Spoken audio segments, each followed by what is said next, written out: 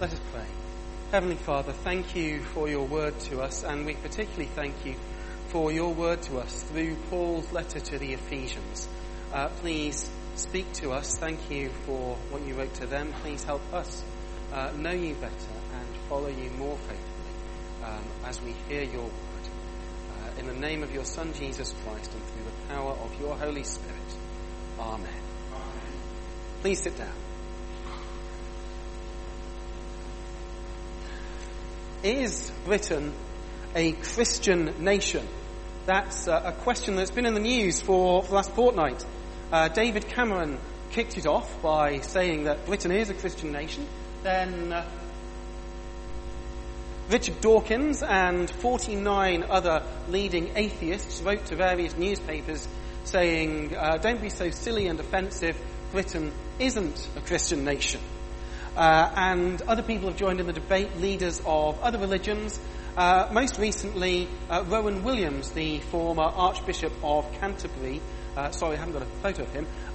He actually gave a fairly sensible response that it depends. We can see that the history and culture and institutions of this country have been greatly influenced by Christianity. But Rowan Williams says that when you look around in terms of church commitment, church attendance, Richard Dawkins does have a point. Christianity is a minority thing in practice in this country today. It's not just that. There's in the middle of town there's a spiritualist church that gets huge attendance. If you look in our newspapers, both local and national, they devote more time to horoscopes than to the teaching of Jesus Christ. Whilst other religions such as Buddhism and Islam are nowhere near as large as Christianity in this country, what I think is much more common is a sort of pick and mix approach to spirituality. So there's the Buddhist temple up near Ulverston.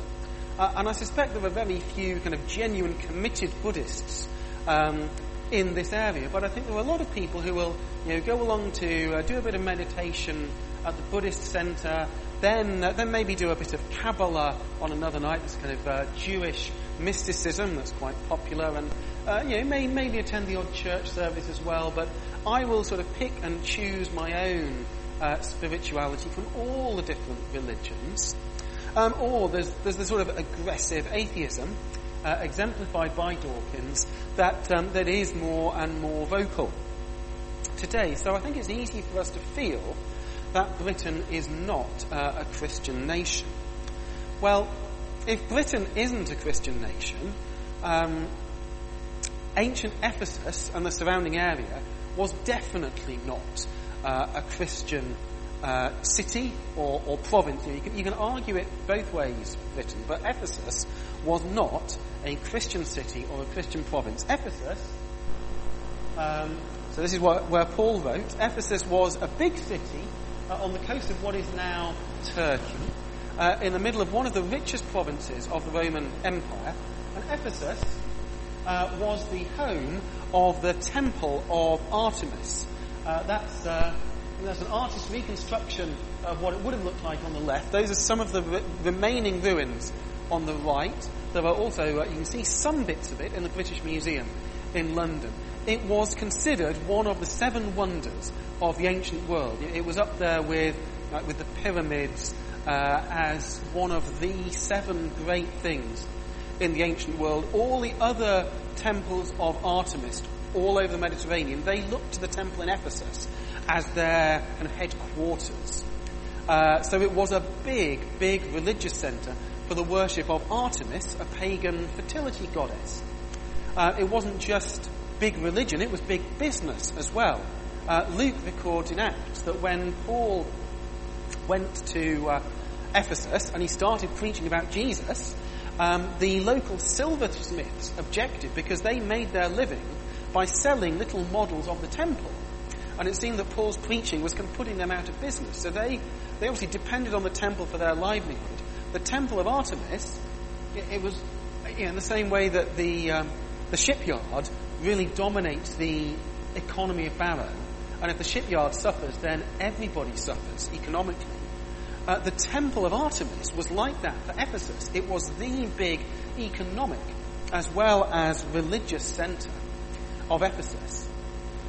But it wasn't just about Artemis worship. There was all sorts of magic and superstition going on.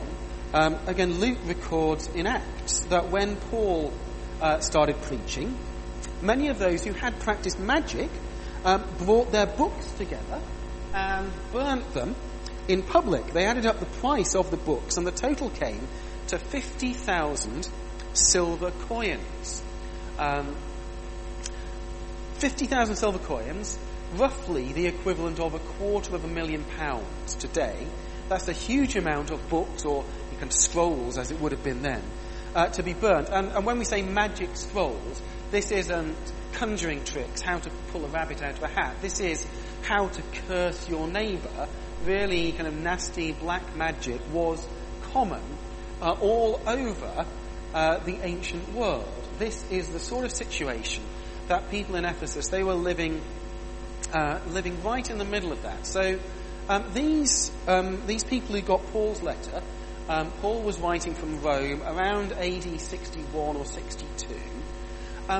They were very much a minority. They had been pagan worshippers themselves only a few years before, and they had every right to feel oppressed, to feel downcast. But that's not how Paul writes to them. Paul says, "Let us give thanks to the God and Father of our Lord Jesus Christ. For in our union with Christ, he has blessed us by giving us every spiritual blessing in the heavenly world." Paul is really encouraging to these early believers in a difficult situation. He says, give thanks. Remember that God has given you every spiritual blessing in the heavenly places. He does say every spiritual blessing in the heavenly places. He's not, he acknowledges that it doesn't always feel like that to us in the here and now. We don't have all of these blessings physically at this moment, but God has blessed those who are in Christ with every spiritual blessing in the heavenly world. And then he goes on to list these blessings in the rest of the passage. It's quite dense. I don't have time to go through it all, but I wanted to try and get a bit of a flavour for it, so we know what sort of blessings he's talking about. If you do have a Bible at the end of your pew, you might want to pick it up and have a read through with me. It's on page 240 in the New Testament section of this Bible, but I think they've got slightly different page numbers, so that might not work.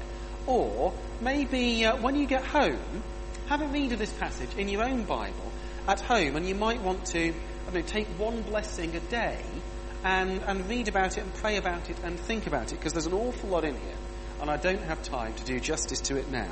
But just to give you a bit of a flavour for it. For in our verse 3, for in our union with Christ, he has blessed us by giving us every spiritual blessing in the heavenly world. God had already chosen us to be his through our union with Christ. So God has chosen his people so that we would be holy and without fault before him. Not that we were automatically holy and without fault beforehand. No, God chose us so that we would be holy and without fault. That is part of his plan, to make his people holy and without fault. Because of his love, God had already decided that through Jesus Christ he would make us his sons. This was his pleasure and purpose. By saying his sons, that's not Paul being deliberately sexist, but whether we like it or not, in the ancient world, the son got a much bigger inheritance than the daughter. But by using the word son to refer to everybody, it means that we are all full and equal inheritors of what God has promised in Jesus Christ. Let us praise God for his glorious grace, for the free gift he gave us in his dear Son. Verse 6, verse 7, for by the sacrificial death of Christ we are set free. That is, our sins are forgiven. Freedom and forgiveness of sins is one of the great blessings that is ours in Jesus Christ. Verse 9, God did what he has purposed and made known to us the secret plan he had already decided to complete by means of Jesus Christ. God's told us what he's doing. God's plans, God's purposes, they're not a mystery. They're not unknown. God's let us in on what the plan is. We can know what he is up to, and what he is up to is bringing everything together in heaven and on earth with Christ as the head.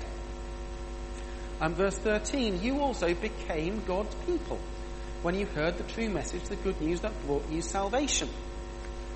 So again, salvation and being part of God's people, being called by his name, and you believed in Christ and God put his stamp of ownership on you by giving you the Holy Spirit he had promised. God kind of marked his people as his, like the shepherds dye their sheep so they know whose the sheep are. We have been marked by God as his by his Holy Spirit. The Spirit is the guarantee that we shall receive what God has promised his people.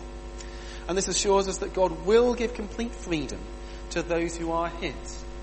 So Paul acknowledges that we don't feel like we've experienced all of these blessings right now, but there will be a time in the future when we have them all. And the Holy Spirit is the guarantee of this, the guarantee, like the deposit, the down payment. If God has given us so much already, then we can trust him to give us the remainder in the future when the time is appropriate. So we've got all of these amazing blessings. Can't do justice to them now. So I would encourage you to reflect on these during the week and say your own prayers of thanks to God for them. And remember that however bad or depressing we may feel our situation here in Britain in the 21st century to be, those Christians in Ephesus seemingly had it much worse from a political, social, economic point of view. And yet, Paul says, give thanks, rejoice. God has given you all these blessings. So let us give thanks and rejoice. Let us remember what really matters. Compared to Richard Dawkins, he doesn't matter. In Christ, God has given us every spiritual blessing. He has given us his Holy Spirit as a guarantee of the blessings that are still more to come. There are these amazing blessings, and I think underlying them all, a theme that comes up again and again in this passage, is that God has chosen his people. It's in verse 4. Even before the world was made, God had already chosen us to be his through our union with Christ, so that we would be holy and without fault before him. It's in verse 5, because of his love, God had already decided that through Jesus Christ he would make us his sons. This was his pleasure and purpose. It's in verse 9, the secret plan God had already decided to complete by means of Christ. And verse 11, all things are done according to God's plan and purpose, and God chose us to be his own people in union with Christ because of his own purpose, based on what he had decided from the very beginning. So God has a plan. And I think that's an encouragement to us. God knows what he's doing. He's not just making it up as he goes along. So God knew that there would be a David Cameron. God knew there would be a Richard Dawkins. God knew that there would be Christians worshipping him in St. George's Church in Barrow, just as he knew there would be Christians worshipping him in Ephesus, even whilst there was this absolutely enormous temple of Artemis next door. So God has a plan. Things are not an accident, and we've already heard a little bit about how God's plan does have an end, a purpose in mind. God will make us holy and without fault. God will unite all things with Jesus Christ as the head. So I think that's a great encouragement to us when we are tempted to feel marginalised and powerless. Actually, if we are part of God's plan, we are not marginalised or powerless. And God's plan is based on being in Christ. That came up time and again through the reading. In Christ, in union with Christ, by the sacrificial death of Christ. It was in our gospel reading as well. Jesus said, he is the true vine, His disciples are the branches. If you remain in me, says Jesus, you will bear fruit. And the fruit is, I think, similar to the blessings in the Ephesians passage. So the branches that remain in Christ, that are kind of rooted in Christ, bear the fruit. So similarly, if we are in Christ, then we get this fruit, these blessings. But that's reassuring, because I don't have the power to make myself holy or blameless. I've tried and I've tried and I've tried, and it doesn't work. I don't have the power to make myself become a part of God's family. I can't adopt myself into somebody else's family in a human sense, never mind a spiritual sense. So it's great that God has taken the initiative to adopt me into his family himself. So God has chosen us for his pleasure and for his purposes and for his plan, not because there's anything particularly special about us, but in order to make us special, because he is a God of mercy and grace. So God has chosen us, and that's a great comfort and an encouragement when times are hard. When Caroline was pregnant with Rachel, we went to an antenatal class in the Royal London Hospital, and there were lots of other people there, and I think I learnt more about parents than about babies that day. It was fascinating watching the other parents and seeing what they did. And the couple we remember most, and it's actually rather sad, was the father-to-be. He was, I think, probably in his 40s. He was quite a kind of big, physically big in terms of his presence. There was a East End accent. Obviously a man used to power and influence, probably some sort of self-made businessman. He was used to being in charge and being the boss, and he'd had children before by a previous wife or wives, so he knew about babies. He wasn't particularly interested. But the mother-to-be, his wife, was a young, blonde, slim, glamorous-looking Russian woman. She had never had a baby before. She was terrified, and she asked more questions than any of the rest of us in that antenatal class. And she kept on asking questions like, when can I start exercising again after childbirth? When will I get back to my pre-pregnancy weight? Would I be better off having a cesarean or giving birth naturally from the point of view of what would make me look better? She knew that her husband had already traded a previous wife in for a younger, more glamorous model, and she knew he'd only chosen her because of how she looked. He'd only chosen her because she was beautiful. So she was petrified of losing that beauty, because chances are he'd trade her in for somebody younger and more attractive further down the line. But Ephesians 1 tells us that God has not chosen us because we're beautiful. God has chosen us to make us beautiful. Or in spiritual terms, God has not chosen us because we are holy and without fault. God has chosen us in order to make us holy and without fault before him. So that's really reassuring. God is not going to ditch us for a younger and more attractive model, because that's not what God is like. That's not why God has chosen us. God has chosen us to make us holy and without fault. And this talk of God choosing, I think it is really reassuring. It doesn't kind of overrule or rule out the fact that there's a sense in which we choose God as well. The two work together at the same. I think this is really well expressed by C.S. Lewis in one of his Narnia stories, The Silver Chair. If you don't know anything about Narnia, then I've probably not got time to explain. You just need to know that Aslan is a lion who is kind of the equivalent of Jesus in the Narnia stories. And this, at the beginning of The Silver Chair, Jill is on her first visit to Narnia, meets Aslan, and Aslan starts talking about the task for which I called you here out of your own world this puzzled Jill very much. The lion's mistaking me for someone else. Because nobody called me, it was we who asked to come here. But Aslan says to Jill, you would not have called to me unless I had been calling to you. So, yes, there is a sense in which we are to call on Jesus. We are to choose Jesus. But whether now or further down the line, there will come a point where we will see that we could only call him because he first called us. But we do. There is a response, a calling on Jesus to be made, and that's in this passage in Ephesians. We've talked a lot about being in Christ, but what does that mean? How do we get in Christ? It's in verse 13. And you also became God's people when you heard the true message, the good news that brought you salvation. You believed in Christ, and God put his stamp of ownership on you by giving you the Holy Spirit he had promised.